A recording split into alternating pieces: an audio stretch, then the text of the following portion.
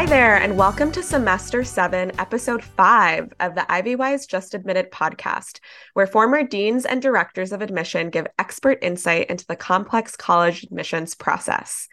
This season, we're cracking the code, translating common admissions speak. This means we'll be decoding and defining some commonly used admissions language and terms. I'm Tasha, your host. I'm an admissions counselor at IvyWise, a former international admissions officer at USC, and former assistant director of international admissions at Boston University.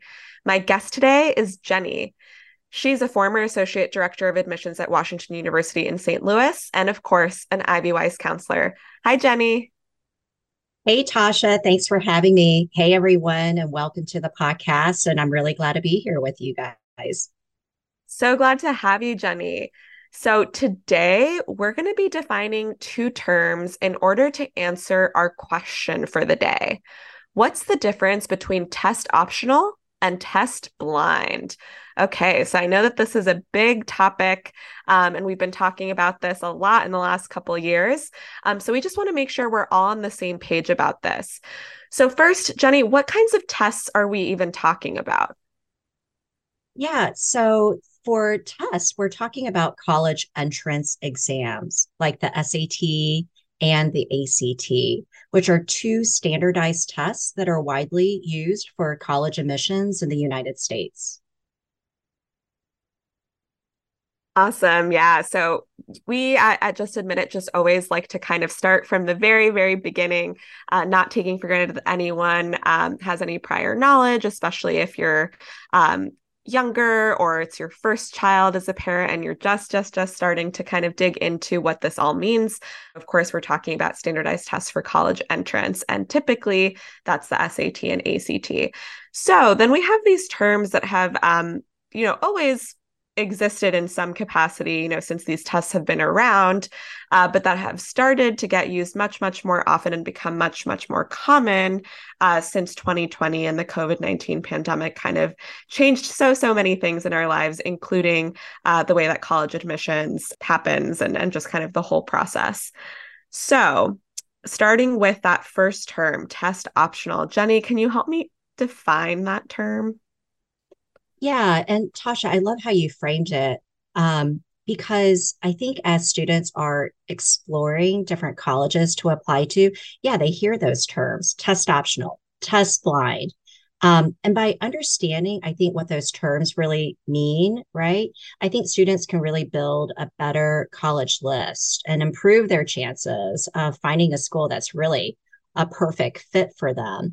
But I do think, yeah, unfortunately, there are, students that don't know what those terms mean. And that's really understandably so that they don't understand. And so, to kind of like dive into those two terms specifically, test optional is when a school or a program has a process, obviously that's test optional. And what that means is the applicant really gets to choose whether or not they want to submit their SAT or ACT scores. So, in other words, it's up to the student whether they think their scores will add or detract from their application, but a lack of scores is not going to count against them. Now, if a student does choose to send their test scores to a test optional school, the admissions committee is going to consider them when they're making their decisions. If a student chooses not to send their test scores, the admissions committee is going to put more weight on the other pieces of their application. So the student is going to want to make sure that the other parts of their application are strong and really effectively highlight their strengths. I really love how you put that, Jenny. I think we're just going to keep complimenting each other throughout for the way we put things. But the way that you kind of explained how, if one thing is not there, then of course everything else needs to be given a bit of a closer look, and vice versa. If there's a more complete application, so to speak, or if there are more variables given, then the school is able to kind of piece together with more information. It's really all about just kind of how much information does a school have to evaluate an applicant. It's not necessarily for the better or worse, but we'll talk a little bit more about kind of how that breaks down in the admissions process and at different schools, kind of depending on level of selectivity. Um, okay, but before we do that, going back again to square one of just defining these terms. So that was talking about test optional. But then we have this other term, which is test blind. So just by hearing that, you probably start to get a sense of what that might mean. But Jenny, when did this term kind of start getting used so commonly? And what do we mean when we say test blind? Yeah, so test blind, and it's sometimes also called test free. You might hear those terms interchangeably used. It is different from test optional. So at test blind schools or programs, scores are not considered under any circumstances. So students, of course, can still send their test scores if they want to, but the scores are not going to be considered as part of their application even if they're perfect scores, right? By sending your scores to a true test blind school, those scores will still not be a part of their review process. And that really is the main difference between test blind and a test optional school. Okay, that's super helpful to just really break down kind of what that main difference is. Okay, and so as I said to kind of start off this conversation, these are terms that have always kind of been in certain schools part of the conversation, but have only become quite common in college admissions in the last few years. And so I would love to kind of just get a little bit of a history of, what has gone on for anyone who is just starting to pay attention to college admissions, and wasn't like us paying close attention to the news and all of the developments in the last few years. Kind of what has gone on to make this such a hot topic. Yeah, that's such a great question. And, test optional has always kind of been there, a little bit more in the background. But I think ever since the pandemic hit, that's really when test optional has become much more in the limelight. And so, something that I think might help students understand is what's the motivating reason that some of these schools are going test optional. And for many schools that have gone test optional over the last few years, and not requiring SAT or ACT scores, the main goal of that is to fulfill the goal of greater access. So well qualified students who, are killing it in their classes with all A's, strong rigor, et cetera, but who may have been discouraged from applying to a certain school because they did have lower test scores. And so now that schools are going more test optional and students feel a little bit more freedom to not submit their scores, that does open up a wider range of institutions that those students can apply towards. And I think that greater access piece is one of the main reasons why so many schools these days have gone test optional. And I think it's also a part of the holistic review process. In the US, most of the colleges in the United States use a holistic review process. And what that means is that there's more to students than just their test scores, right? You're more than just a number. And colleges really recognize that and they acknowledge it. So with this holistic review process, right? There's the transcript, there's the essay, the recommendation letters, activities that you're involved in, your interview potentially, demonstrated interest, among other things to determine admissions. And I think for schools that are going test optional, they're really seeing the comprehensive overview of a student, that they are more than just a certain score that they get on a certain day taking an exam. One thing too, I was just going to also add is, what schools are not test optional, right? There are some that are not test optional. And while there are currently, I would say, over 1,300 schools-ish that are test optional, there are some notable colleges that I just wanted to share that are not test optional. So those include the test blind schools. So test blind, as we just talked about, are the schools that don't consider your test score under any circumstance. Right now, test blind schools include the University of California system institutions. So that includes Berkeley, UCLA, Irvine, Santa Cruz, so on and so forth. Also, Caltech is another institution that's also currently test blind.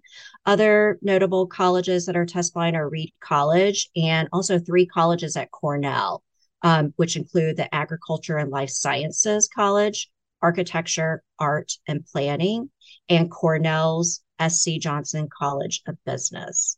And so that's just a sampling of some of the test blind institutions out there. On the other end, there are schools, though, that do require test scores. And those right now include MIT, Georgetown, Georgia Tech, University of Georgia, the Florida publics that comprise the state university system of Florida. So there's about 12 of them that include the University of Florida and University of South Florida. Purdue is also a school that now requires test scores, and also the military academies. So one thing that I think is important to know is that these policies can change from year to year. So I do recommend that if you're listening to our podcast and you're a student who's going to apply next year, for example, that you just do your due diligence and double check the test policies at your schools and programs to make sure that nothing has changed. Absolutely. I think that's so true in general. With for college admissions, I know that as admissions counselors and as counselors at IvyWise, we're constantly saying it depends. Check the school website, speak to the admissions counselor at that school for your high school, etc. Just because there often is no one black and white answer. There's so much variability from school to school, but also from year to year at a particular school. I also wanted to add, Jenny, and that was very comprehensive. But yes, I think thinking about the changes that have gone on in the last few years. Of course, in the 2020-2021 application cycle, the vast majority of schools, in fact, pretty much had to go test optional from a access and kind of just justice perspective, and that so many students didn't have access to the test, right? So many test states were canceled, especially abroad. But then a majority of schools, especially talking about some of the highly selective universities in the US, decided to remain test optional for the following year and then even the following year. And now are we on year 4? No, I guess we're on year 3. 3, yeah. But there are some schools who have actually since gone ahead and made commitments to remain test optional over a longer period of time. And kind of the most notable of those is Columbia University in New York City. So I just wanted to add that there are some schools that are kind of taking this as an opportunity to reflect and think about, how standardized testing has been a part of their process and how it may or may not continue to be a part of that process. And as Jenny mentioned, it often comes from that access perspective. If the test isn't required, then that's another variable that is being removed, or potential obstacle that is being removed for some students.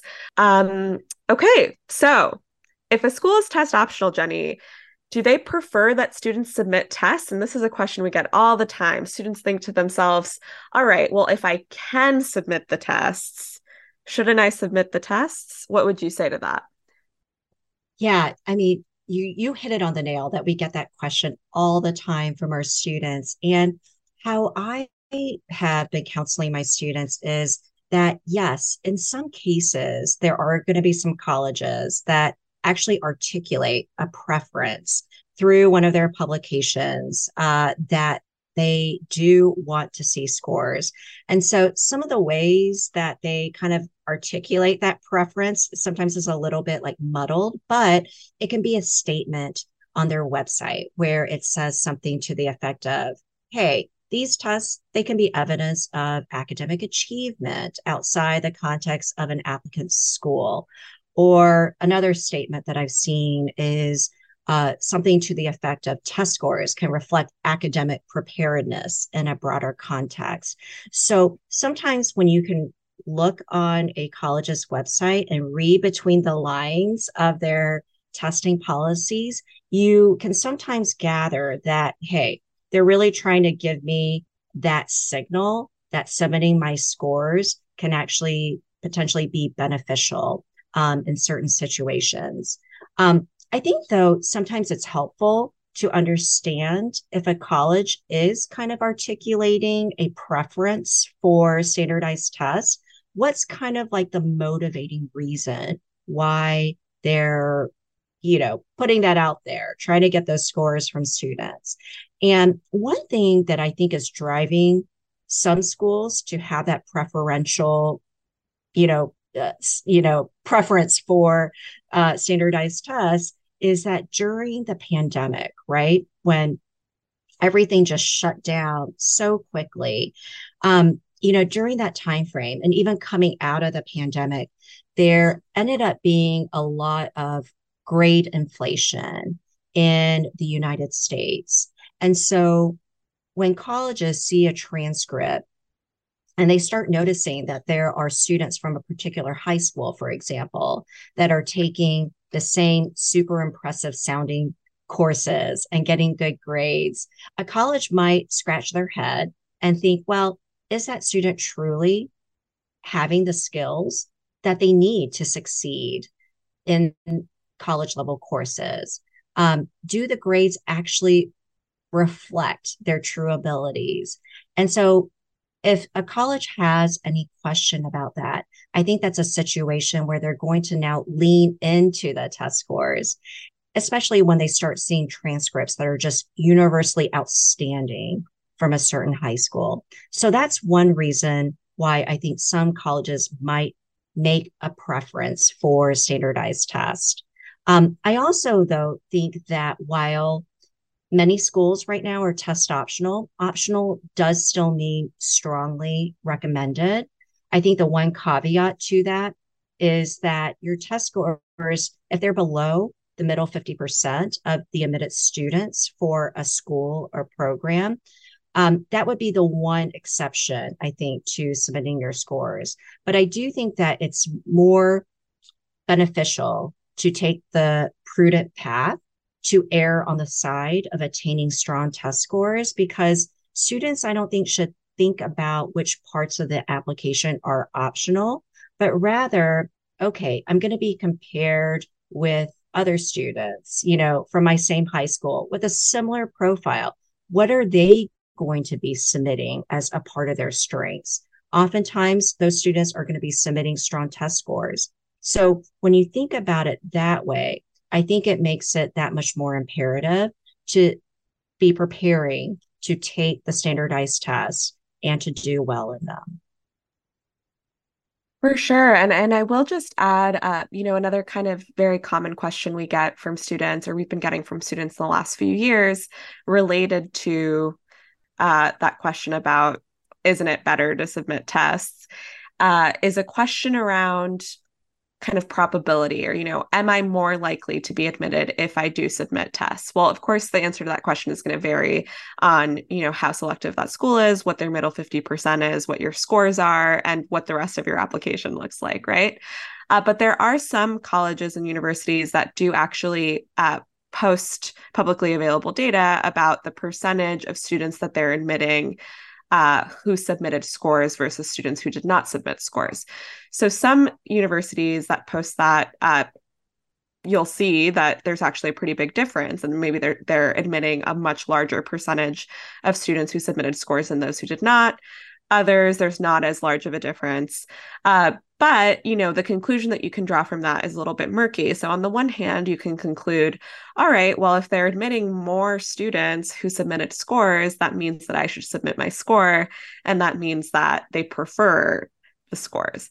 On the other hand, you could also conclude the students who are the most likely to submit scores are already going to be really academically talented students anyway, if they, feel confident submitting test scores that are potentially showing that academic preparedness through a high score. And so it's usually a little bit of both of those things. But I bring that up to say that, if you are considering whether or not to submit your score, the number one metric you should be thinking about is whether you fall in that middle 50%, as Jenny said.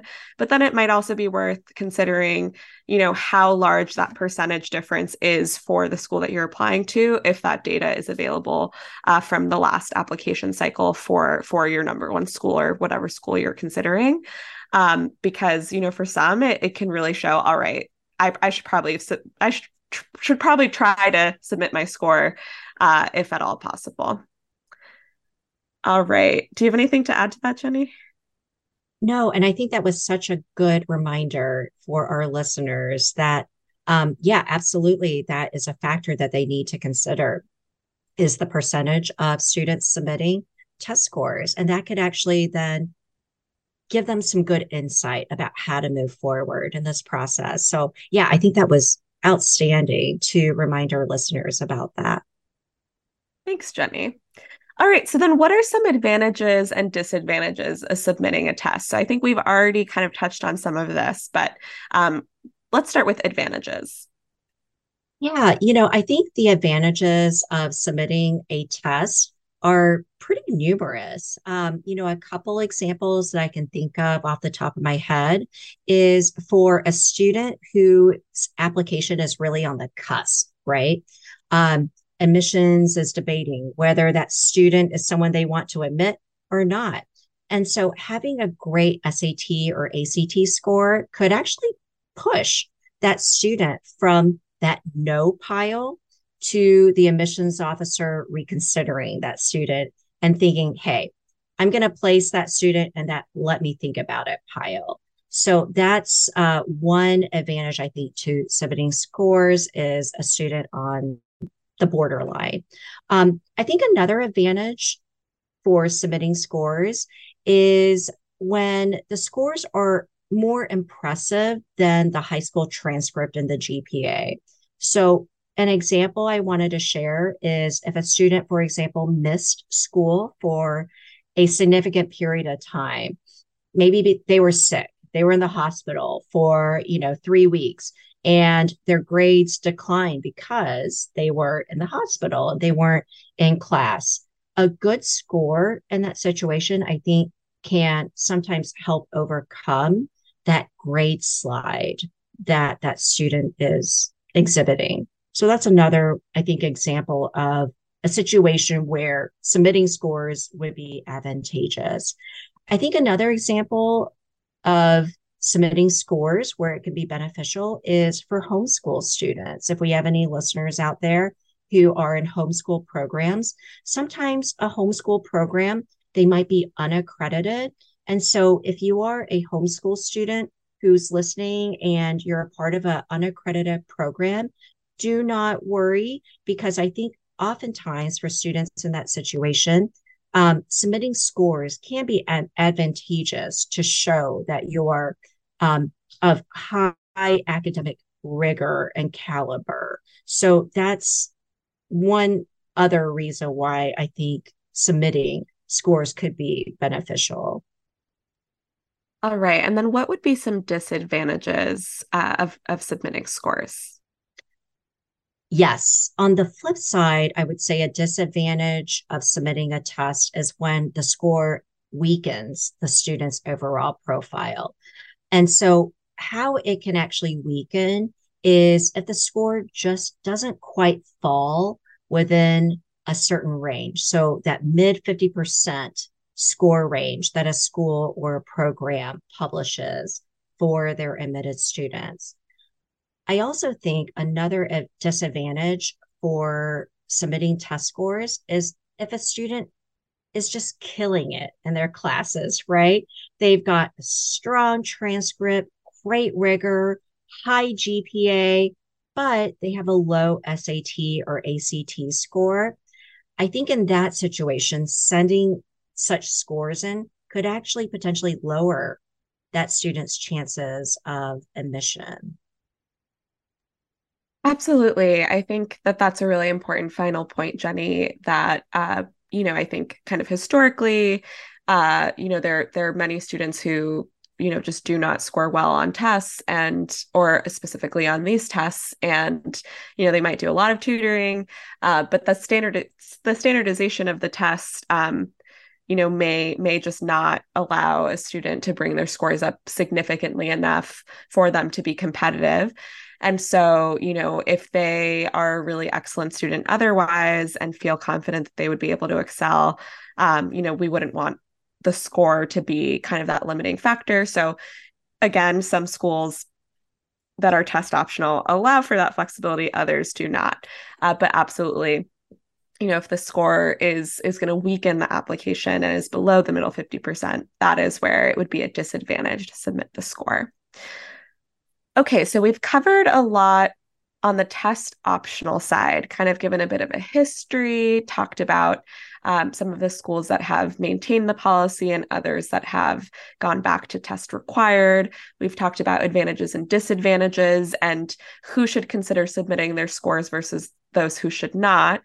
So of course, that being students, really all students should try to submit their scores if they are within or above the middle 50% of that school.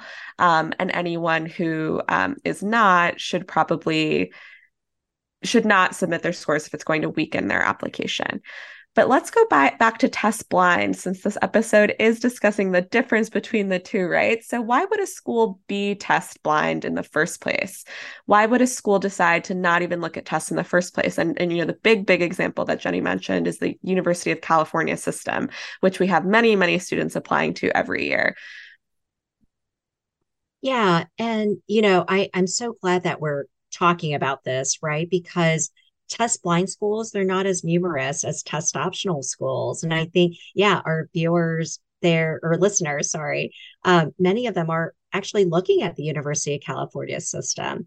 But I think with test blind schools, what they are thinking about, their philosophy, for lack of a better phrase, is that they recognize that there are other aspects of your application that can really provide a better picture of you as an applicant. So it goes back to what we just said earlier in our podcast, that you're more than just your scores, right? Scores should not be the limiting factor regarding your chances of getting into that particular college. I also think that there are some test blind schools out there that adopted that policy because they have found some biases or some problems, issues with standardized tests, and they take a stance against that. So that's another thing that why a school might be going test blind. We already talked about which schools out there right now, some more notable schools that are test blind, but I do think that there are potentially some advantages for students who are looking at test blind schools. So, for example, there are sometimes students who, despite all their efforts, they cannot get the testing accommodations for their disability. That would be a situation where then I think that student could actually benefit applying to a test blind school. I also think that test scores oftentimes can correlate with family income. So if a student doesn't have access to tutors or test prep programs, test blind for those students can potentially be an advantage. So there are some benefits to applying to test blind institutions. I don't know, Yeah, Tasha, do you have anything to add? Yeah, I was going to say, that the subject of standardized tests is definitely not one without its controversies. So, I definitely encourage listeners who might be interested in kind of learning more about the history of these tests or just kind of the discourse around the tests in general to kind of, do your research. There's lots of journalism out there about it. But that's right. There are certain institutions who take, a particular stance kind of against the idea of testing only because of some of the reports that have come out, showing possible correlations just from a social justice lens. On the other hand, there's a lot of reason that many schools feel that it is a useful or even necessary metric for reviewing and understanding their applicants in order to, of course, differentiate them, but also standardize the way that they're understanding where students are coming from, because you can't necessarily compare one high school to another quite as easily as you can compare the same exact test to itself. So it's definitely